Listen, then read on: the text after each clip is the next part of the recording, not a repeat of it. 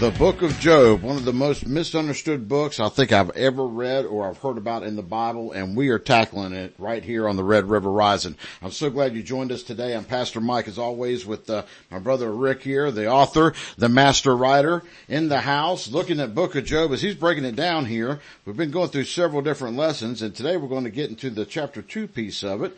Rick, get us started today. All right, we're going to start off chapter 2, verses 1 through 3. And it says, "Again there was a day when the sons of God came to present themselves before the Lord. And Satan came also among them to present himself before the Lord. And the Lord said to Satan, 'From where do you come?' So Satan answered the Lord and said, 'From going to and fro on the earth, and from walking back and forth on it.'" So here is a repeat of what happened in chapter 1. Right. Okay. And again, we often misunderstand this verse because we think God's asking an honest question to gain knowledge. Right. It's not an inquisitive statement. Well, he wouldn't be an all-knowing God then, would he? Right. See, so he already knew what Satan was up to. It's hard to be perfect and not make mistakes if you don't know everything. Yeah. I mean, really. Yeah. So, yeah. Yeah.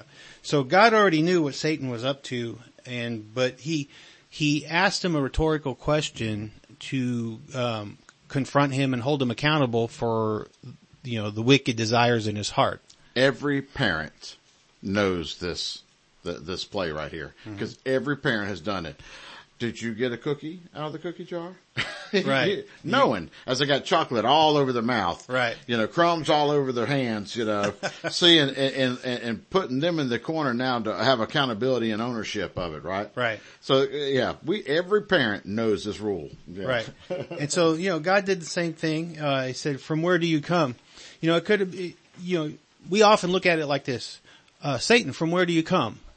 That's very inquisitive. The inflection and the way it's said is very inquisitive. But in reality, it was more like, "Satan, where do you come?" Yeah. It was more of a admonishment or accountability. And like you said, like, what have you been up to? Yeah. Hey, Satan, what have you been up to? Yeah. Yep. And knowing the answer. That's right. And once again, Satan gives a half-truth. He says, "From going to and fro on the earth and from walking back and forth on it." And we have that New Testament scripture that says, our adversary roams as a roaring lion, seeking whom he may devour. That's right. So, Satan had no problem saying, "Oh, I'm roaming around, just seeing what's going on." He left out the part about seeking whom he may devour. Right. And God knew exactly who he set his heart on. That's right. Yeah. And so, God's holding Satan accountable here with these rhetorical questions. Okay. And verse 3 is another verse that's very, causes a lot of misunderstanding the way it's written. And it says, "Then the Lord said to Satan, 'Have you considered my servant Job, that there is none like him on the earth, a blameless and upright man, one who fears God and shuns evil, and still he holds fast to his integrity, although you incite me against him to destroy him without cause.'" Okay. Now the way I read it is predominantly the way that causes confusion, because it sounds like God's bringing Job again to Satan's attention. Right. He's calling out Job. He's signaling him out. He's shining a big spotlight on him. Okay. But that's not what happened. Again, it's a rhetorical question. God isn't really saying, "Oh, have you considered my servant Job during your travels? He's such a great, righteous guy." No, he's saying, "Satan, have you considered my servant Job?" He's charging him with the question, and he wants an answer from him. And then also it says, "And still he holds fast to integrity, although you incited me against him." Satan tried to incite God against him. Okay. He didn't actually succeed in that because God refused to raise his hand against Satan. Right. Against Job. Yep. He said he's done nothing wrong. But he simply told the truth to Satan. "But behold, look, everything that he has is in your hands." Yeah. Because Job feared over his possessions. We talked about this. That's part of Job's character was he worried a lot. Yeah. And he feared. And we're going to cover this, that verse is in chapter 3.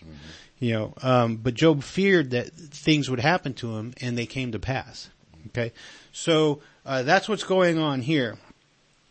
Satan has roamed around the world. He set his heart on devouring Job because Job is a very, one of the most righteous men on the earth. Right. And so if he could destroy Job, that would be a great victory for Satan. Absolutely. And God knew this and was confronting Satan about it. Yeah. Now, concerning verse 3, the Benson commentary, the Barnes notes on the Bible, and Gill's exposition of the entire Bible say that a better translation of verse 3 would read like this. You have set your heart on my servant Job to devour him, since there is none like him on the earth. A blameless and upright man, one who fears God and shuns evil. Despite your destruction of his property, he still holds fast to his integrity. And yet you still try to incite me to destroy him without justification. Mm-hmm. Okay. See, I think if the King James experts Right. had interpreted it and translated it like that, there'd be a lot less confusion about the book of Job and a lot less confusion about God's loving character. Mm-hmm. For years, the book of Job troubled me. Yeah. I'm like, if God would do that to Job, what chance do I have? I'm not even close to the goodness of Job. Yeah, I mean, basically, if you take the first two words of verse 3 and you invert them, so instead of saying "have you considered" to saying "you have considered," yeah, exactly. It's a done deal now, because the question mark there is our English punctuation as well with that. Yeah. Right. So, yeah, unfortunately, there are times when interpretations of the word is not accurate for the timing of the interpretation. Yeah, maybe back 400 years ago when they translated the King James Bible, that made perfect sense. Yeah, yeah. But today we perceive the English language a lot different. Yeah. And that's why a lot of the revisions are made to translations of the Bible. Several of them have gone through that, all the way up to the New King James Version, which was really, just back in the 60s or 70s, I think is when they started that. Yeah. Translation for that one.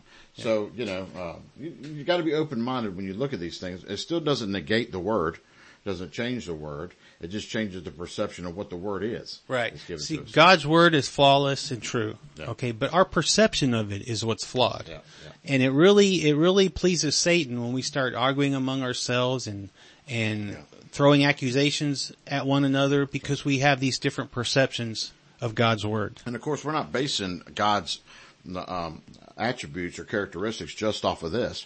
We take what we see here and we apply it against everything else that's in the Bible to show the complete picture. We're not we're not scalpeling out one little section and saying, well, this must be how God is because this interpretation came up with this. Right. We look at, does this match up against all the other information that we have in the Bible? Right.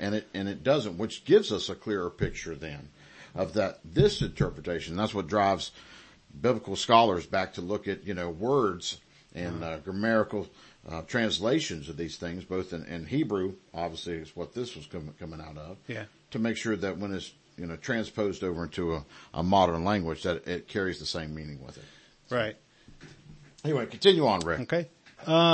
So God said here, and yet you still try to incite me to destroy him without justification. And that word incite is the same word used in the Bible when it describes Jezebel inciting Ahab to do evil. Stirring the pot, prodding him, poking him. But see, unlike Ahab, God can't be provoked. He can't be prodded, he can't be manipulated. Okay. Mm-hmm. So Satan was unsuccessful in his attempt.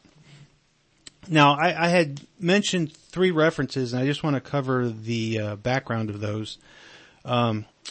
The Benson commentary was written by Reverend Joseph Benson. He was a Methodist minister in England in the 1700s. He was a classical master at the Kingswood School, and he specialized in philosophy and theology.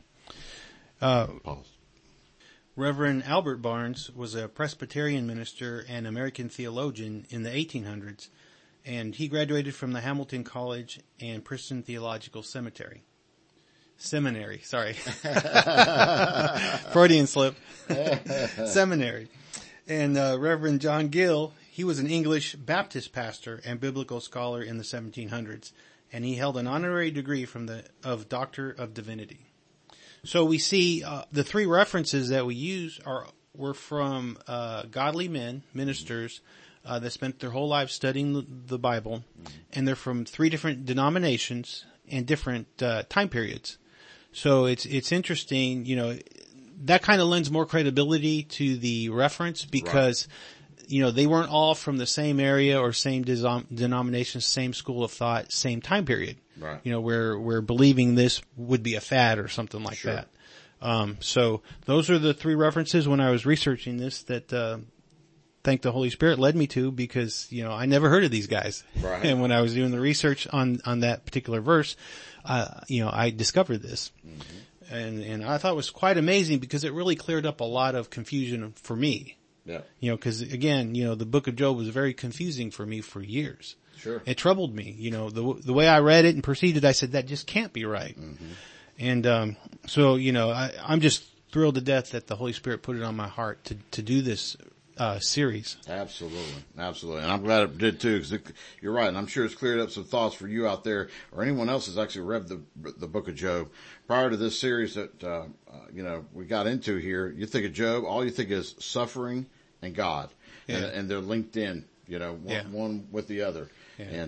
And really that's the suffering piece is there, but how it's attributed to God is incorrect. Right. When the Bible talks about, count yourself blessed when you're suffering for God, it's not because God is putting it on you. Right. It's because this wicked world, that's right, which is at odds with God, is putting it on you. Well, think about it this way. If you believe in heaven and you believe that there's no sorrow, no pain, no suffering in heaven. So if you believe none of those things are there, but God is those things, isn't that kind of contradictory? Mm-hmm. Is God in heaven?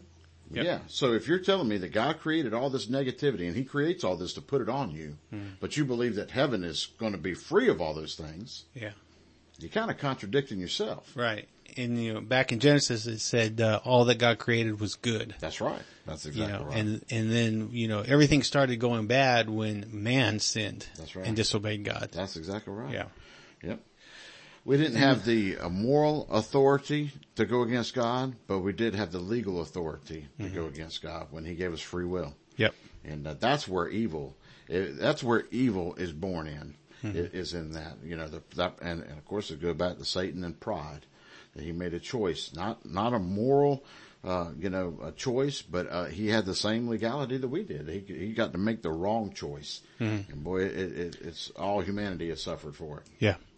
But anyway, this has been great, Rick. Yeah. I think we cleared up a lot just in that one little area there. And then finally, I just want to point out that the New Living Translation Bible says, in that last part of the verse, it reads, "You still urge me to harm him without cause." Okay, so, again, I want to emphasize that it's Satan trying to manipulate God into harming Job, and God is refusing because Job hasn't done anything wrong. Yeah. Okay, and for years and years and probably millions of Christians just have perceived it otherwise. Yeah, absolutely. But that's it for today. We're going to move on into the conversation that Satan continues to have with God. But to find that out, you'll have to join us next time. But until then, prepare your heart for the coming revival. Amen, brother.